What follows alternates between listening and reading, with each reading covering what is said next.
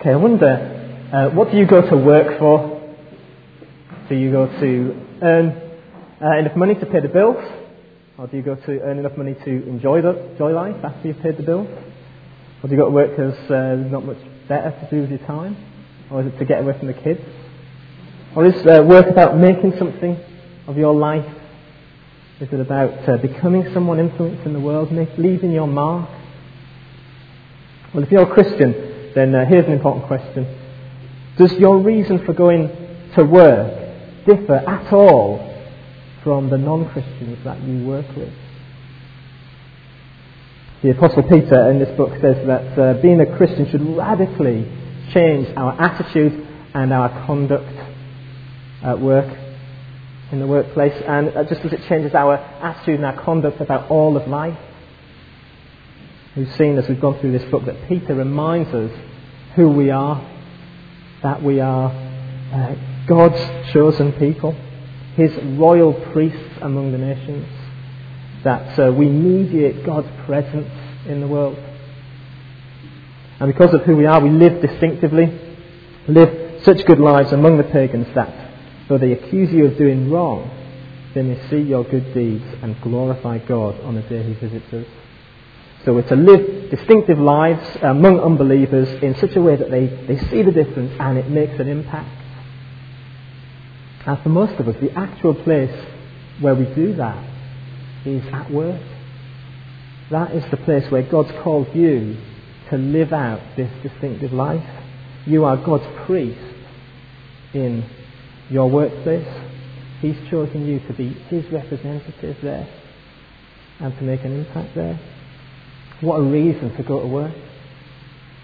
To live amongst unbelievers and live lives that are so outstanding that you influence your colleagues for Christ. I wonder if that's one of the reasons you go to work.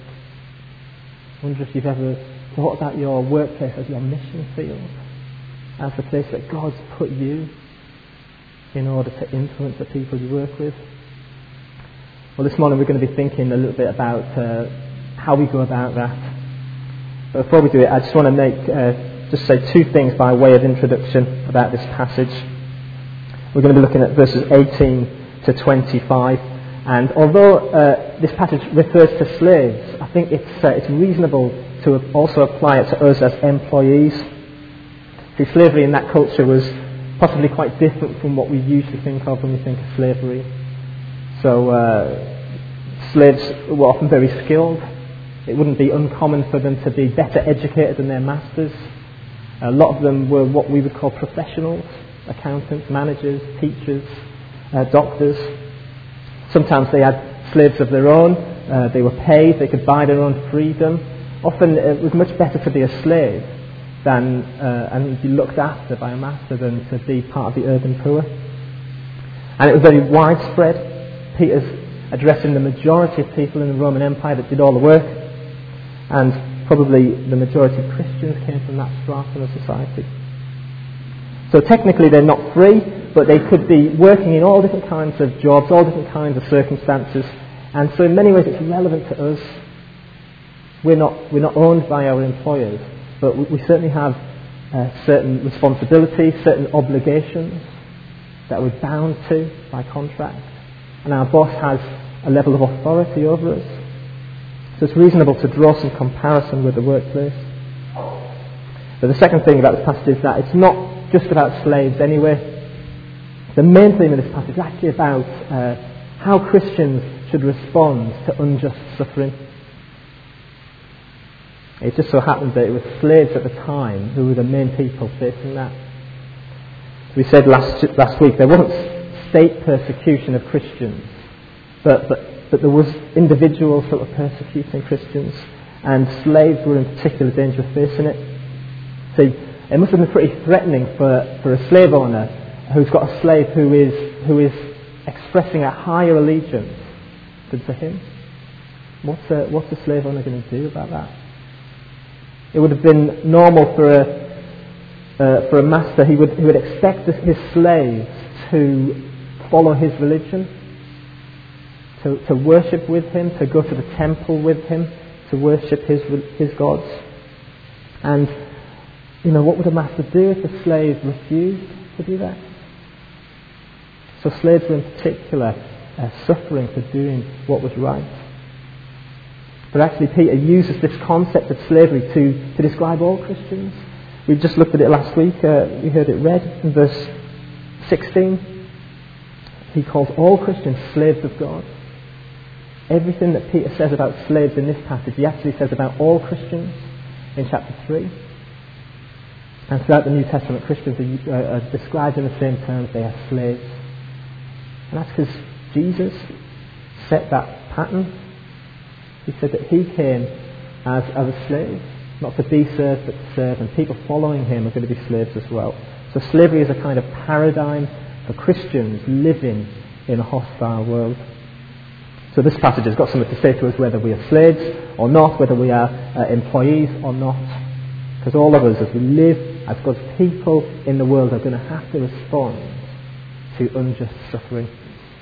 So what does this passage have to say to us? Well, firstly it says, submit to your employer. Look at verse 18. Slaves, submit yourselves to your masters with all respect. So the way that we're to live outstanding lives is, and in the workplace that make an impact, is that we submit. And that's going to make us stand out, because that is not the way that the world lives, is it? People in our culture don't submit. They're out for their rights. Submission, the idea of submission conjures up ideas of weakness, of cowardice. It's demeaning. When I think of submission, what I always think of is when I was a kid on a Saturday watching World of Sport. Remember that, World of Sport with Dickie Davis? And every Saturday afternoon, before the footy results came through, they would show some wrestling with like Big Daddy, Giant Haystacks, characters like that. And do you remember, each of those fights was to be decided by 3 falls or a submission. And that's what comes into my mind when I think of submission. It's something that you're forced to do by someone who's bigger than you, and fatter than you, and uglier than you. And if that's your view, then you will be appalled, because Peter says submit to your employer. Now, he doesn't spell out what he means, but one thing surely that he means is it implies obedience. These slaves are to do their jobs. They're to do what's required of them. They're to do it faithfully. They're to do it wholeheartedly. And the Apostle Paul spells it out a bit more in Colossians 3. He says, slaves, obey your earthly masters in everything, and do it not only when their eye is on you to win their favour, but with sincerity of heart and reverence for the Lord. Whatever you do, work at it with all your heart, as working for the Lord, not for men, since you know that you receive an inheritance from the Lord as a reward. It is the Lord Christ you are serving. So submit to your employer. And maybe you think, well, Dave, you don't know my boss. Well, it doesn't matter. Peter says submit regardless of how good a boss they are. Not only to those who are good and considerate, but also to those who are harsh. So what does that mean for us? Well, it means we're to be good employees by fulfilling our contractual duties. We're to do our jobs willingly, without complaining. We should show that Christianity makes us better employees. Last week we saw Peter said our faith should show that we are better citizens. This week he says, well, we should demonstrate that Christianity makes us better employees. It means we're doing what we're asked to do that's legitimate within our contract. It means acting with honesty and integrity. It means not spending all our time at work gossiping with other employees. It means not fiddling our expenses when we can, or pilfering the stationery. It means not spending all day on Facebook or surfing the web. It means not slagging off the boss when he's not around. And why are we to submit? Well, Paul says it's your relationship with God that leads you to submit. The NIV says, submit to your masters with all respect. But literally it says, with all fear. And throughout the book, fear is the proper relationship we have with God. So he's not saying fear of your master, but fear of God. Paul says, submit to your masters because you have a reverent fear of God. So in every situation you find yourself in, you shouldn't think, what will my boss think? But what will God think? And that's a transforming perspective, understanding that we are working for a higher boss. He's the one we seek to please. It's his opinion that really matters. And our submission, even to a harsh boss, demonstrates this. How could anybody do this unless he's more bothered about what God thinks than what people think? So submit to your employer. Secondly, endure unjust suffering. For it's commendable if a man bears up under the pain of unjust suffering because he is conscious of God. But how is it to your credit if you receive a beating for doing wrong and endure it? But if you suffer for doing good and endure it, this is commendable before God. So what was happening, as I said, was slaves were being punished or being mistreated by their masters because of their faith. So perhaps they were refusing to join in with the master's idolatry. Perhaps they were refusing to do other things that were immoral. Perhaps they were evangelizing the other slaves and the master didn't like that. But they were doing good, they were doing what was right before God, and they were suffering as a result. And Peter says to bear up in that situation, to endure it, is pleasing to God. Because it's an expression of grace, it's evidence of the change that he's brought about, and it illustrates true spiritual freedom. One commentator puts it like this: if the Christian responds in kind, he becomes merely a victim when he's treated unjustly. But if he bears evil patiently, he has broken the chain of bondage in the power of the Lord. He shows that his service is not forced, but voluntary. He's willing to serve his master for the Lord's sake. His master cannot enslave him, for he is Christ's slave. He cannot humiliate him, for he has humbled himself in willing subjection. And as Christians we might face unjust suffering at work, mightn't we? Perhaps as Christians we face mockery because of our faith. Perhaps at work our employer won't let us set up a prayer meeting or a Christian union. Perhaps we're prevented by our employers from talking to other people at work about our faith. Maybe your boss insists that you work on a Sunday or on a home group night when you want to be with other Christians. Maybe your employer expects you to lie, to tell customers that the cheque's in the post, or whatever, when it's not. Maybe as a consequence of refusing to do these things that are against their conscience, a Christian loses their job, or faces discipline of some kind, or is passed over for promotion. There's a story in the news just this week about a Christian registrar who was bullied and threatened with the sack because she refused to conduct same-sex civil partnership ceremonies. And these kinds of things may come your way as Christians in the workplace. And when they do, Peter says, you are called to endure that suffering because it's commendable before God. But notice it's only unjust suffering that God commends. Suffering that's received because you've done something wrong is not rewarded, that serves you right. It's only genuine, unjust suffering that's commended in this way and provides a golden opportunity for us as Christians to show the uniqueness of Christian service. So submit to your employer, endure unjust suffering. Thirdly, follow the example of Christ in verses 21 to 25. I guess the question we're asking as we've looked at these first 2 points is, how can anyone actually live this way? Maybe you think, well, I find it difficult with my friends, my family, in my workplace. And yet the people that Peter's writing to were facing much more difficult situations than we face. If his readers are going to do this, they're going to need some pretty powerful motivation. Well, Peter says that in enduring unjust suffering, we're called to follow the example of Jesus. That's how we can live this way. And the key idea in these verses is that we are to follow in the footsteps of Jesus. So the idea is Jesus has gone ahead and he's left footprints, and we follow, stepping in exactly the same places he stepped. Verse 21, to this you are called, because Christ suffered for you, leaving you an example that you should follow in his steps. Peter says Jesus has left an example. The word there is the word used for a kind of copybook that children would use to learn the alphabet. They would trace round the letters so that they learned how to spell. And Peter's saying that's what Jesus is for you. He set a pattern and you have to follow it, to learn how to live. That means that we will view our endurance of unjust suffering as a calling.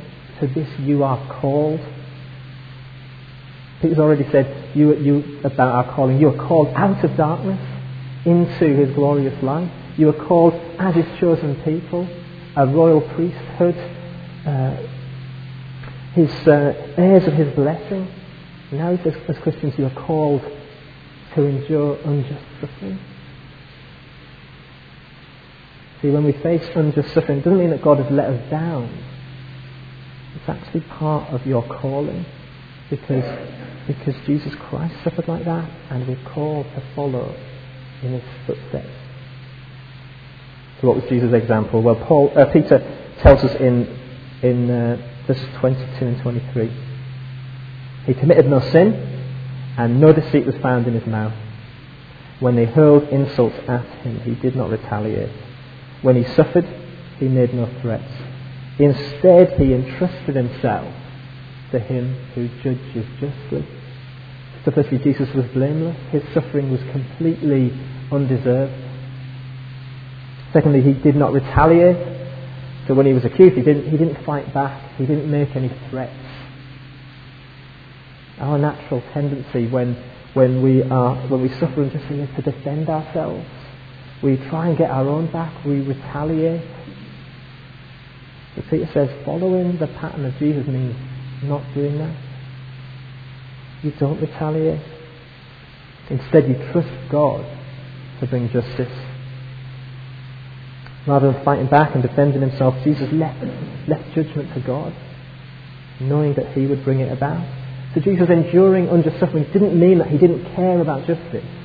He did care about justice, but he knew that it was God the Father that was going to bring it about. So he trusted that the Father would bring justice. And so he didn't need to retaliate. And whenever we're mistreated, whenever we suffer unjustly, we face a choice. And the choice is, are we going to try and fight back and try and get justice ourselves? Or are we going to trust God to right wrongs? That was Jesus' example. When we suffer unjustly, we can take comfort knowing that Jesus knows how we feel. He's been there, he's been mocked, he's been persecuted, he's suffered, he's been hurt. Jesus is not asking us to do anything that he hasn't been through himself. But not only does Jesus' suffering serve as an example for us to follow, but it achieves something for us. It transforms us, and it makes it possible for us to live this way. See, what Peter says is that Jesus, in his suffering and in his death, he has dealt with our sin. And so he makes it possible for us to follow his example. He says Jesus bore our sins, verse 24. The word there carries the idea of bearing them away. He removes them, he takes them away. So Jesus has taken our sins, so we no longer are under sin. We can live according to God's will. So you can follow Jesus' pattern because your sin has been taken away, and you can now live righteously. And Peter uses two powerful images to get this across. Firstly, the image of being healed. He says, by his wounds you have been healed. He says that you used to be like someone who was ill. You used to be like someone who couldn't live properly. That now you've been healed, you've been restored, now you can live like you're supposed to. Secondly, he says that you've returned to God's care, verse 25. For you were like sheep going astray, but now you've returned to the shepherd and overseer of your souls. You used to be like a sheep going astray. You were getting lost. You were going in the wrong direction. You were heading into danger. But now you've come back to God, the shepherd and overseer of your souls. God has brought you back. You are now heading in the right direction. You are now living under the rule of the God who loves you and cares for you and oversees you. So Peter's saying much more than that we're just forgiven. He's saying that you've been restored. Your sin has been taken away. You've been healed. You've come back to the shepherd, and because of Jesus' suffering and death, you are able to live according to his example. You see, there were lots of examples that his readers could have looked to to inspire them as they suffered unjustly. They could have looked to the Stoics or to the heroes of Greek tragedies. Likewise, we could look to any number of Christians throughout history. And these might be great examples. But they don't have the power to change us. They don't have the power to actually help us live this way. None of them have carried away our sins. None of them can heal our brokenness. Jesus' death is not just a pattern for us to follow, but it's the power for the Christian life as well. It doesn't just transform our perspective, but it transforms our lives, it transforms our behaviour, so that we might die to sin and live to righteousness. The final encouragement is this: it's that unjust suffering is actually the means that salvation is achieved. Jesus' suffering and death was for you. It achieved our salvation. And what Peter wants to do, he wants to encourage these slaves that in the same way, their unjust suffering might be a means of salvation of others. As they suffer unjustly, it will draw people to Jesus. It will open up opportunities for them to talk about the hope that they've got. It will shame those that mistreat them. Unjust suffering is redemptive. It transforms people. As we live as God's people in the workplace, as we submit to our bosses, as we endure unjust suffering, we're going to stand out. People are going to see the difference, and it's going to make an impact. It's part of what Peter was talking about in verse 12. Live such good lives among the pagans, that though they accuse you of doing wrong, they may see your good deeds and glorify God on the day he visits us. It's a great reason to go to work. It's where God's put you to live distinctively, to impact the people that you work with. You are God's royal priest in your workplace. When you go to work tomorrow morning, remember you are God's priest in that place.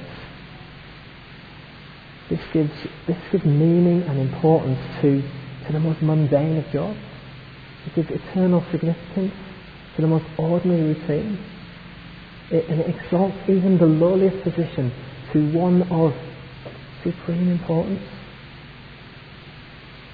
When you walk into work tomorrow morning, you are God's priest in that place, called to live an exceptional life, so that those around you may see your good works and praise your Father in heaven.